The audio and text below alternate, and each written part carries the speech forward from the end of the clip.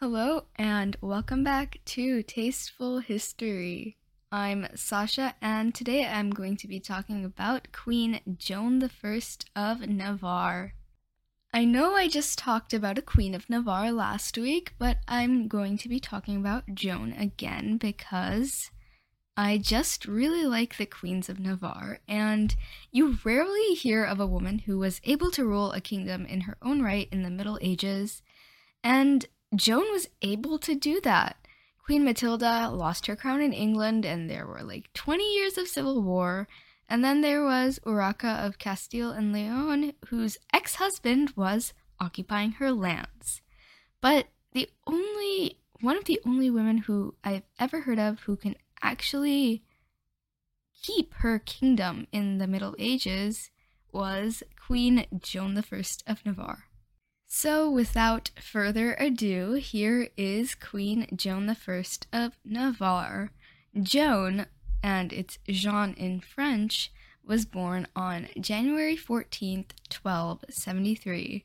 She had an older brother named Theobald, and Theobald was about to marry the daughter of the King of Castile before he died when he was like 3 in a very unusual way. He literally fell out of a window. This family is very crazy and they have very weird methods of dying, so prepare yourselves. And yes, this was the time where there were 4 Christian kingdoms in what is today Spain, and they were Castile, Leon, Aragon, and Navarre. And there were also Muslim kingdoms to the south, as well as a tiny rising power that we call Portugal. As there was no Spain, the proper term is the Iberian Peninsula to talk about the whole area in general, I guess. You can't exactly call it Spain, but that's what I'm going to be calling it. So Joan's father, King Henry I of Navarre, was fat. Like, really fat. So fat that his nickname was literally Henry the Fat. So Henry the Fat succeeded his brother, King Theobald II, to become King of Navarre, the Count of Champagne, and Brie.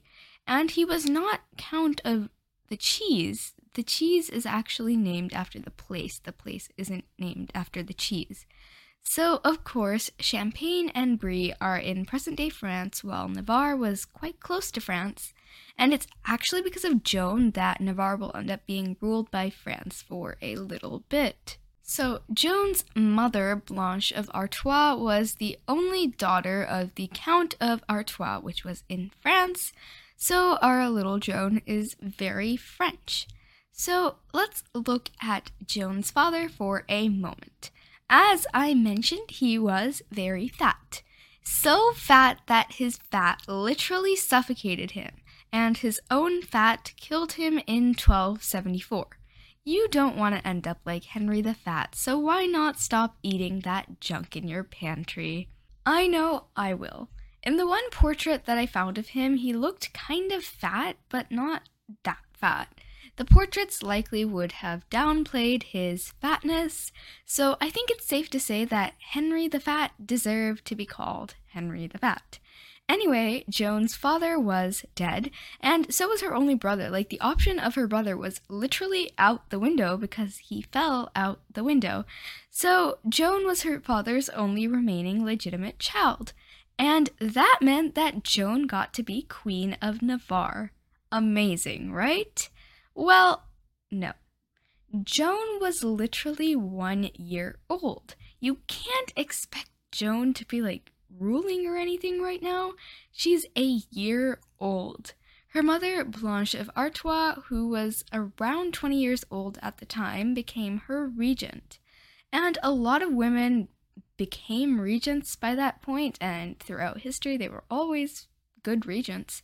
But barely any women had ever ruled in their own right, and even though there was no law against it in Navarre, the neighboring kingdoms would definitely sense weakness and attack because there was a woman on the throne.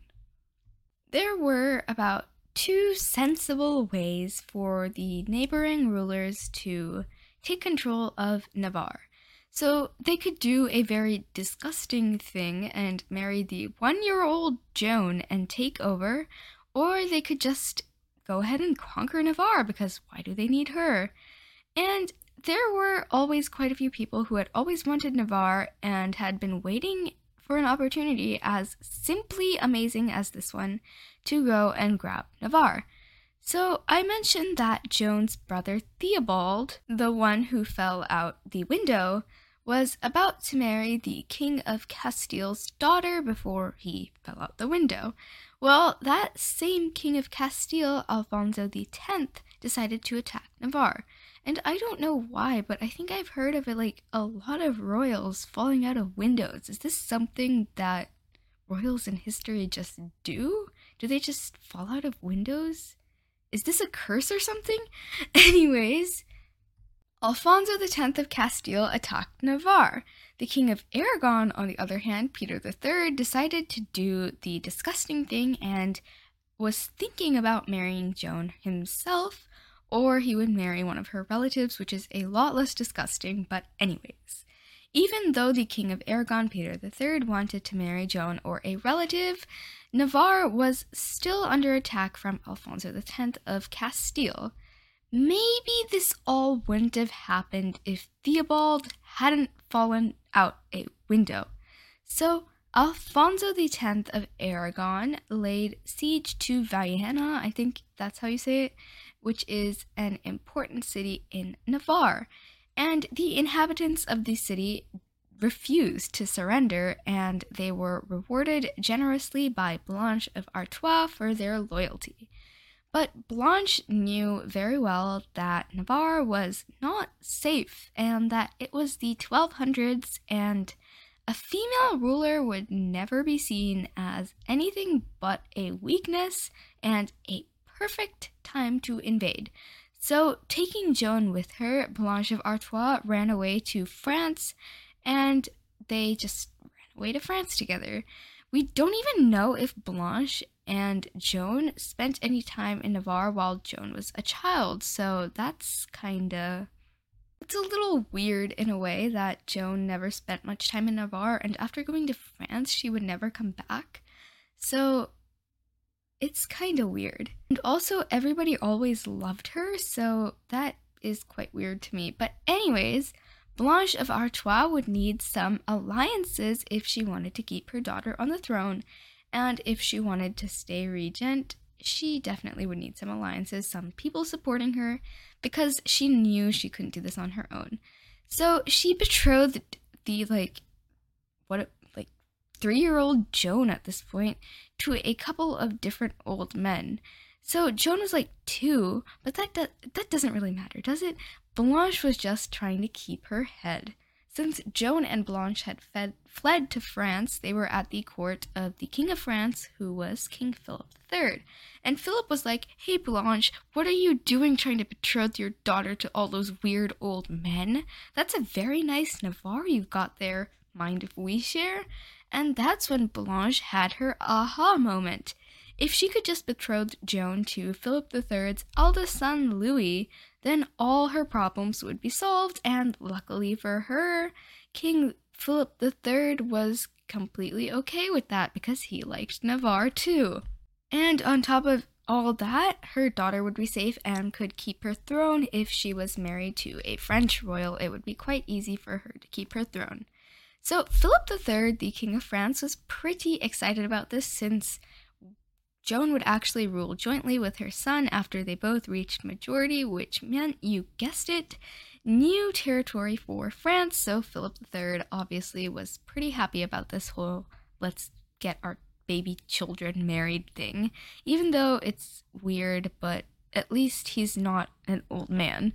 So 1-year-old Joan and her new almost sorta, maybe, probably, possibly, definitely future husband were not going to go live together and consummate their marriage because they were literally babies. And it would be absolutely disgusting if that happened. So people in the 13th century weren't that weird. Blanche and Philip III signed the Treaty of Orleans, and Joan was betrothed to Philip III's oldest son, Louis.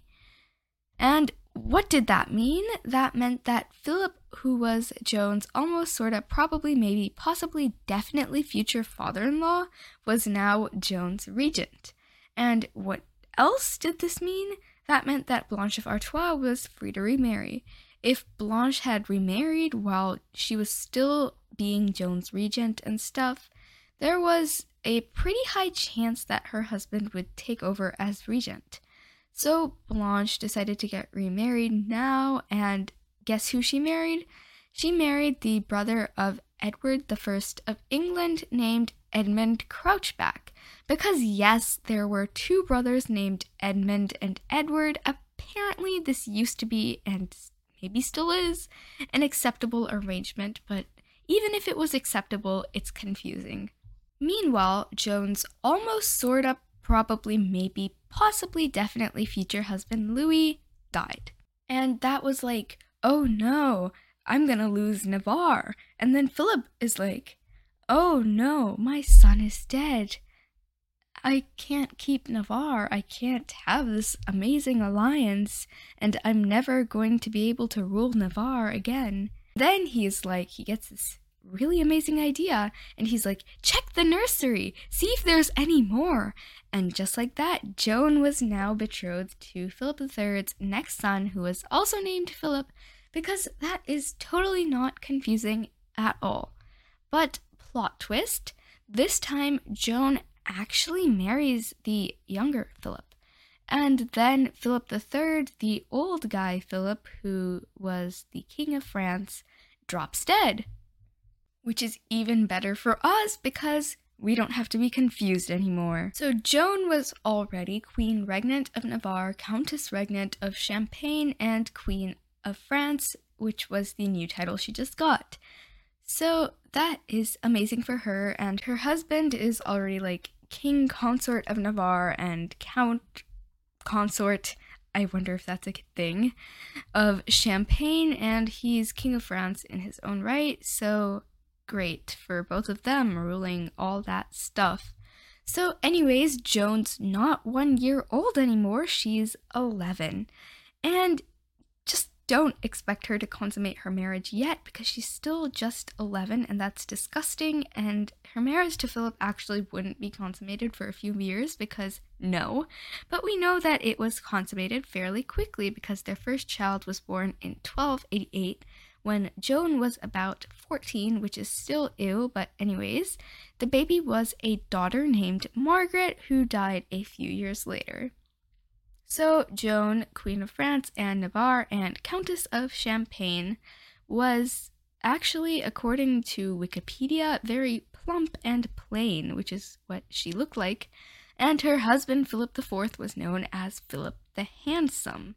But the thing is, because Joan had become Queen of Navarre when she was 1 year old, she was definitely educated for the role because she was already in the role. So she was very well educated and very smart, so Philip still liked her a lot. And she and Philip were very close since they'd pretty much grown up together, and that meant, and this is literally something nobody could have guessed, that Joan had an actually happy marriage, so great for her. And Joan had a total of 7 children over the next, 20 years? Margaret, her first child, who died in childhood, and then Louis, the future King of France and Navarre, and then Blanche, who died in childhood, Philip, the future King of France and Navarre, because, yes, Louis died, Charles, the future King of France and Navarre, because, yes, Philip died, and Isabella, the she-wolf of France, who became Queen of England and had an affair with Roger Mortimer and overthrew her husband with that Roger Mortimer guy, and yeah, that's a very good story. So anyways, she had another son named Robert who died in childhood. And Philip really did like Joan, who started getting involved in politics more. And Philip even gave Joan the position of, I think it's prospective regent, for their son if he died while their son was still a minor. Joan, the Queen of Navarre, never actually went back to Navarre, and she never really did much ruling from France. It was actually more her husband who was ruling Navarre, and Joan was just letting him. And the French were kind of occupying Navarre, and everybody just had to assume that Joan was letting them. Still, though, Joan was always very popular in Navarre, and everybody actually blamed Philip for not letting her come to Navarre or anything like that. And yeah. And before Joan had actually married Philip, her father-in-law, also Philip, had sent governors to rule for her since she was like 2 years old. So it was just that way for the whole time that Joan was ruling, because after his death, those governors were sent by her husband Philip, and everybody just had to assume that Joan was okay with other people ruling her country. Joan actually never visited Navarre after she and Blanche of Artois ran away, but we don't even know if she ever went to Navarre in her whole life. So yeah. But as Countess of Champagne, Joan was much more involved in the governing of the country. She would visit it often because it was in France, so it was pretty close. So she visited it all the time, unlike with Navarre. And Joan's husband, he let her just rule Champagne however she liked it. So he pretty much left her alone when it came to that. So there was this guy named Count Henry III of Bar who sort of decided to invade Champagne, and even though Philip didn't do anything about it, Joan just took matters into her own hands and raised an army against him. She was amazing. It's no doubt she was a very popular ruler. And by now we know that you should definitely not make Joan angry, but guess what? There was a guy who had not learned his lesson. This guy was the Bishop of Troyes, who was allegedly stealing funds from Champagne.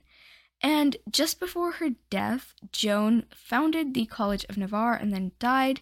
And while she was dying, she was sort of like hating the Bishop of Troyes guy and yeah, that kind of stuff.